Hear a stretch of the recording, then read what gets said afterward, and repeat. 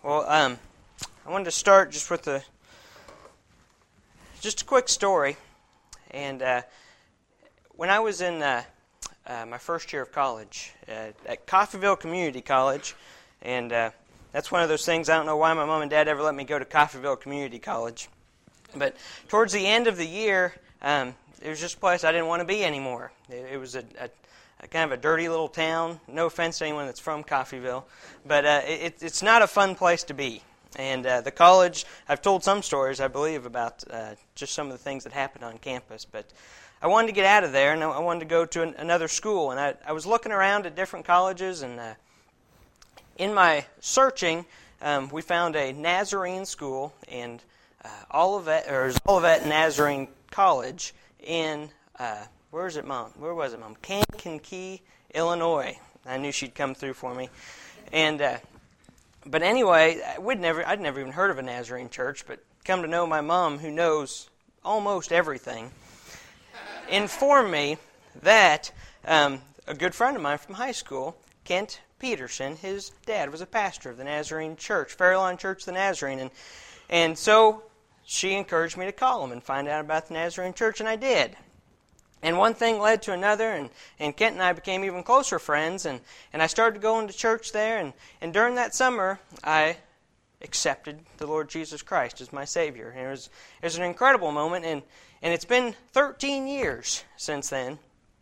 But that summer was an incredible summer. I was on fire for Christ, a new Christian, and I ended up changing where I was going to go. I ended up going to Mid-American Nazarene College in Olathe, Kansas. And that's where Kent was going, and it all kind of worked out real nice. And Kent and I lived just down the hall from each other in the dorms. And Kent's roommate was a guy by the name of Robbie Jones. Now, Robbie Jones was what you'd call a all-American kid. And Gracie, I'm going to do my best not to cry. Gracie asked me on the way here if I wouldn't cry. And Lisa's not here, so I don't have to worry about her. But Gracie did ask me, so I'll do my best. But Robbie Jones was an all-American kid. He's about 6'3". He's a great athlete. Grew up in College Church of the Nazarene, the church to be in Olathe. I mean, 3,000 members and just quite a church. And when he was in high school, he was not only a great basketball player at Olathe South, but he was also a great baseball player. In fact, the summer before we got to Mid-America, his summer baseball team won the national championship. I don't know what it'd be called. I don't know if that's the World Series of high school kids or not, but he won. He was the winning pitcher in the championship game. He pitched a one-hitter and a shutout. And just an incredible guy, an incredible athlete. Well, he was Kent's roommate. Kent had met him through some Nazarene functions, and that's how they became roommates. Well, after we'd been there for a while, we realized, and through Kent talking to Robbie, and Robbie, although he's the all-American kid, had never accepted Christ as his Savior. And it was just kind of an odd thing. He grew up in the church, and he had Christian parents, and all the right things, but he was kind of rebellious in high school. And a good friend of his had come to school with us, and we spent a lot of time talking with Robbie, and it was almost Christmas time. And I remember the chapel service when Robbie did accept Jesus Christ as his Savior. And I remember kneeling down close to him and just praising God that such a great kid, such an all-American. I mean, Robbie was one of those guys you just liked to be around. He was just fun. He was a great kid, and now, from my viewpoint as a young 19-year-old kid, I'm thinking, now we got someone on our side, a great guy to fight for the gospel and so on and so on. Well, it wasn't but a year and a half after that. Sorry, Gracie. That we got a call that Robbie had died in a car wreck. During the summer, it was just an everyday night. He'd gone to a movie with some friends and driving home. They got hit from the side, and Robbie died instantly. And through all that, we were just shocked, just in shock. how could this happen to a 20-year-old kid that had everything going for him? The all-American kid. Even now, the baseball field at Mid-America is named the Robbie Jones Field. In a park in Olathe, it's called Jones Park.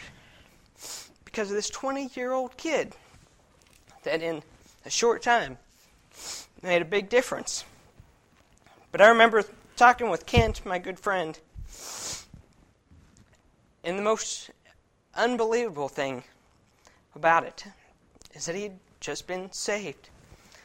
It was just a year and a half before that he had met his Savior, and he was saved from hell. And it's not a fun thing to talk about, hell, but that is what he was saved from. And that brings me to a question. What is the most important thing? Last Tuesday, driving Gracie to school, Dr. James Dobson's being interviewed on the radio. James Dobson is the president and founder of Focus on the Family and has reached probably millions of people for the gospel of Christ. I don't need it, Kathy. She wanted to give me a Kleenex. James Dobson, just an incredible guy. Has reached millions of people, literally, with the gospel of Christ. And here this guy asked him, you've done such a good job raising your kids and teaching people how to raise their kids. Can you give me 5 goals or 5 ideas in raising your kids? And James Dobson said, I could give you hundreds. But the most important one is to make sure that they are saved, that they know Jesus Christ. I turned to Gracie and I said, Gracie, thank God, praise God that you know Christ, that you know Him, that you're saved. And it hit me. And I turned back to Gracie and I said, do you know what being saved means and what you're saved from? Now granted, give her some time. She would have made the right answer. But her first response was, I don't know. It's a horrible thing to talk about, and it's killed me all week. But we deserve death. We deserve hell. But this God that loved us has saved us. And that's where the term being saved comes. We are saved from hell. It's a horrible place.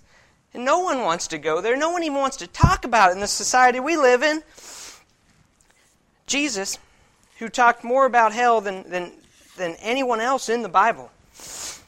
In John chapter 5, verse 24 says, I tell you the truth, whoever hears my word and believes Him who sent me has eternal life and will not be condemned. He has crossed over from death to life. We are born into a fallen world of sin, and we deserve death. There is no other possible thing we deserve because we cannot live up to the standards that God has. But we don't have to accept death because we can accept what Jesus Christ did for us on the cross, and His blood can cleanse us so that we can be taken from death to life and live an eternal life. In this world that we live in, we try so hard to ignore hell and death. Although there's death all around us, we try our best to ignore it. We use terms like, oh, he's passed away, or he's passed on, or we just try to avoid the fact that we are going to die. Robbie was 20. Some people are 40, 60, 80, but it doesn't matter. It's such a short blip of time. It's so short compared to eternity. Forever. It's such an incredible thought to think about. Forever. We can't even imagine it because our minds are not able to comprehend eternity. And we give our kids lots of good things. We give them toys and clothes, and we protect them, and we support them, and we go to their games, and we do so many good things. And I can't tell you how many times I've heard people say, I'm going to make sure my kid has the stuff I didn't have when I was growing up, and I'm going to do good things for him. But we tend to forget the most important, the one that James Dobson said, the words that really stuck with me is he said, when I was a young father, looking at my kids, I realized I don't want to just spend this lifetime with them. I want to be with them forever. So why would you not tell them and tell those you love about not only the life, the eternal life that God has offered, but the horrible fact of hell? Why would we not warn these people? Why would we not spend time warning people about hell and telling them about life, especially with our own kids? A lady came into the furniture barn the other day, just a sweet, sweet, sweet old lady, and she had to walk with a cane, and she'd lived many years in this life, and she was looking for not one little corner shelf for all her pictures, but 4 to go in each corner of her bedroom, because she had 25 grandchildren who had 27 children of their own. So she had 52 grandchildren and great-grandchildren. And my response was, wow, God has blessed you? And she said, yes, He has. And I thought about that later. How many people, how many kids that she has the opportunity to affect for Christ. How many people she is responsible for, making sure they know about the dangers of hell and the joys of heaven. It sounds so simple, but it's so rarely talked about. I mean, we tell our kids to stay away from the streets. I mean, you'd think a parent was nuts. I live on 17th Street, and would you not think I was nuts if I let my kids go out and play in the front yard and didn't warn them about the street, the danger of the cars, or the danger of strangers stopping, or bad neighborhoods, and all those things we warn our kids about, but we fail to warn them about the most important. And if we were standing on just a road and we knew that up ahead the bridge was out over a great river or a canyon, and we knew the bridge was out, would we not run out in front of the cars and wave our hands and say, "Stop! Stop! The bridge is out! You will die!" And those people would be annoyed that you're running out and waving your hands and trying to stop them. They'd think you're nuts. And you know what? In this society, they think we're nuts when we start talking about hell and eternal damnation. They think we're nuts. They think we're crazy. And we're scared to talk about it, and I'm the number one culprit. That's why it was so hard for me to talk about this week. Because it's uncomfortable. But those people in those cars, would they not thank you? Would they not thank you when they got to their car and realized, "Thank you, you saved my life"? And we warn people of the dangers here on earth. But what about the dangers of eternal life? So much more important than the life here. It's eternal. It's forever. Jesus shares a parable of Lazarus and the rich man. And most of you probably know it, but very quickly, basically there's a poor man outside the gates of this rich man. And he begs for food. Someone carried him there and set him there so he could get the scraps from the rich man's table. And the dogs lick his wounds. And it's a miserable life here on earth. But somehow, some way, he knows God and knows the truth. And the rich man does not. And the next scene is the rich man in hell. Lazarus in heaven. Lazarus looks up and he sees, the rich man looks up and he sees Lazarus sitting next to Abraham. And he calls out to Abraham, "Abraham, please let Lazarus dip his finger in the water and just touch it to my tongue, because I'm in eternal torment. It's miserable." And of course, they can't do that, because he explains to him there's a chasm between the two, and you can't go and you can't come. Once you are there forever. And then he yells out, "Please raise Lazarus from the dead so he can go and tell my brothers. I have 4 brothers, and he needs to go and tell them and warn them of this horrible place that I'm in." And they can't. They say he has Moses and the prophets, which is the Word of God. And if they don't believe from that, they won't believe from Lazarus being resurrected.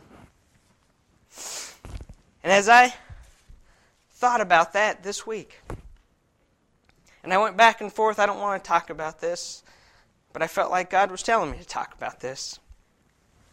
It hit me How many people have I come into contact with in my life that I have failed to tell about the gospel of Jesus Christ, that I have failed to warn them that what happens if they continue to live the life they're living? They will be in hell, eternal torment forever and ever. And I can picture them saying, Chris, why? Why didn't you warn me? Why didn't you tell me?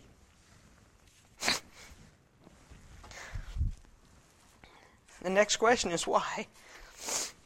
Why would a loving God send people to hell? How often do we hear that in our society of love and peace and tolerance and unity? Why would this God that Chris, why would He send us to hell? Well, I'm just going to read a short paragraph that Max Lucado writes. The title of it, Does Hell Serve a Purpose? As much as we resist the idea, isn't the absence of hell even worse? Remove it from the Bible, and at the same time you remove any notion of a just God. In a trustworthy Scripture, let me explain. If there is no hell, God is not just. If there is no punishment of sin, heaven is apathetic toward the rapists, the pillagers, the mass murderers of society. If there is no hell, God is blind toward the victims, has turned His back on those who pray for relief. If there is no wrath toward evil, then God is not love.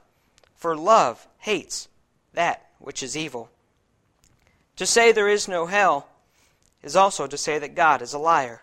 His Scripture is untrue. The Bible repeatedly and stoutly affirms the dualistic outcome of history. Some will be saved, and some will be lost. And Daniel 12:2 says, Many of those who sleep in the dust of the earth shall awake, some to everlasting life, and some to shame and everlasting contempt. There's a hell because God is just. He is a God that has given us His Word. It's right here. And you know, in our society that we live in, where Christianity is talked about and openly we can worship God, we have no excuse because it's right here. It is right here. And if God didn't send people to hell, He would not be a just God. He would not be a true God. He would be a liar. And that is not God's nature. Just like Max Lucado said, God is a God of love. And love cannot deal with evil. It hates evil. The things of God seem so backward sometimes compared to the society that we live in. I think one thing that's extremely hard for me to deal with is to think about all the good people that are going to be in hell. And I know that sounds bad, but I know lots of good people. Lots of good people. And they do good things. But they refuse to accept Christ. And therefore, their life is meaningless. And hell is where they'll go. And it's such a horrible thought. Matthew chapter 7.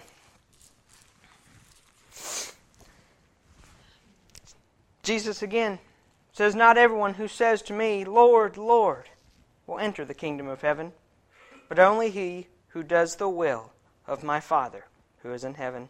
Many will say to me on that day, Lord, Lord, did we not prophesy in your name, and in your name drive out demons and perform many miracles? And then I will tell them plainly, I never knew you. Away from me, you evil doers. In Revelations 3:14, the church of Laodicea, he says the words, You are neither hot nor cold. Because you are lukewarm, I will spit you out of my mouth. Or I am about to spit you out of my mouth. Good people who do good things. They don't kill. They don't steal. But they don't know the truth. Or they have not accepted. They have not made the choice to accept Christ as their Savior. And there is only one outcome. There's only one outcome. In our world of love and tolerance and unity, even the church is leading people to hell. And I mean, that sounds horrible. But this week, we got a letter in the mail from a church here in Topeka that on the front of it, their motto was open minds, open hearts, and open doors. And you know, I understand. There's many people who would stand here and call me an intolerant and many other words to follow. But they went on to explain in their brochure what they meant by their open minds and open hearts and open doors. And not at one point in there did they explain that sin leads to death. Never once did they mention the words, sin will lead you to hell. All they talked about was the love of God, which is so true. God does love every one of us, and that's why He wants us to be with Him in eternity. But if we don't warn people, if we're not warning people of the dangers of sin, then we are failing. James 4:4 says this, "You adulterous people, don't you know that friendship with the world is hatred toward God? Anyone who chooses to be a friend of the world becomes an enemy of God." So often, and we see it congregation after congregation, starting to accept homosexual pastors and ministers, and they are accepting the world into their churches. They're accepting what the world accepts, so they can get people to come in. And at the end of this brochure, the best part about it was they offered a free gift if you came to visit their church. And I was so excited, because I don't know, maybe it was a bookmark or something, I don't know. But just to come, you got a free gift. And it wasn't the free gift of the message of Christ. It was a free gift. Maybe a turkey, I don't know. But it was a free gift. But this world, it is, and I know that the Word of God at times can be backwards in their minds. And they don't truly understand the Word of God. But unfortunately, Jesus Himself admitted He did not come to bring peace to the world. And when we stand up and we proclaim the message of Christ, people will be angry. We can see it all over the world in the missionaries we talk about each week. They're in hostile places, and when you proclaim the Word of Christ and you tell people they're sinners, they are not going to like you. And that's why this society in America right now is turning against Christians, because we are, in their minds, intolerant. Because we preach the truth of Christ. That if you don't accept Him, if you don't follow Him, that you'll go to hell. It's not us. That's what His Word tells us. And so these people get angry, and Jesus Himself said, "Do not suppose that I have come to bring peace to the earth. I did not come to bring peace, but a sword. For I have come to turn a man against his father, a daughter against her mother, a daughter-in-law against her mother-in-law. A man's enemies will be the members of his own household. Anyone who loves his father or mother more than me is not worthy of me. Anyone who loves his son or daughter more than me is not worthy of me. And anyone who does not take up his cross and follow me is not worthy of me. Whoever finds his life will lose it. Whoever loses his life for my sake will find it." I told you a little bit at the very beginning about what happened to me 13 years ago. I accepted Jesus Christ as my Savior. And this coming Father's Day, it'll be 13 years. And now believe me, I have lots of people here that would testify. I've done some stupid things. And I continue to do them. I make lots of mistakes. And I fail over and over to tell people about the message of Christ. But I am going to keep plugging away. And as I think about my conversion in the summer of 1990, I think about the Petersons who I met what if the Petersons would have decided to just be friends with me and not tell me the truth because they didn't want me to feel bad? What if that would have happened? I mean, how would I feel about them when I was in hell? Or when I found out the truth later that they didn't take the time to tell me the truth about Jesus Christ, but they did. And to this day, they are my dearest friends. My goodness. I owe everything to Christ, but those people that stood up and said, Chris, that is wrong. This is right. This is the truth. And I remember that night, that Sunday evening, standing there and just not thinking about the dangers of hell, just thinking, I want to be good. I know what I'm doing is wrong, and I want to change. I want to follow Christ. I want to be with Him forever in eternity, and I want to change. And because of that, because of my life, my kids are changed. And I pray every day that their kids will be changed. And it'll keep spreading. And keep spreading. We come into contact with so many people. So many people. And so many times we fail to warn them about hell because it is not fun to talk about. We can make 3 choices. We can choose today to warn others. We can make that choice right now. And I'm telling you, I had to make it this week. Because I could not have got up here in front of you and told you all this and said what I said if I myself wasn't going to change. And I've been so apathetic in my approach. I don't want to offend anybody. But I'd rather offend them now than watch them spend eternity in hell. We can choose to reject God. It's a choice. C.S. Lewis said the gates of hell are locked from the inside. They're locked from the inside. The people in hell have chosen to not accept Christ. So you can choose. You can choose to reject God. Or we can choose to accept God. We can choose to accept His free gift. And I just want to read you Revelation chapter 21. Now the dwelling of God is with men, and He will live with them. They will be His people, and God Himself will be with them and be their God. This is the part I love. He will wipe every tear from their eyes. There will be no more death, or mourning, or crying, or pain. For the old order of things has passed away. No more crying, death, mourning, or pain. That is eternal life. You skip down to verse 6 of chapter 21.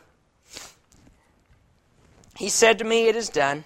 I am the Alpha and the Omega, the beginning and the end. To him who is thirsty, I will give to drink without cost from the spring of the water of life.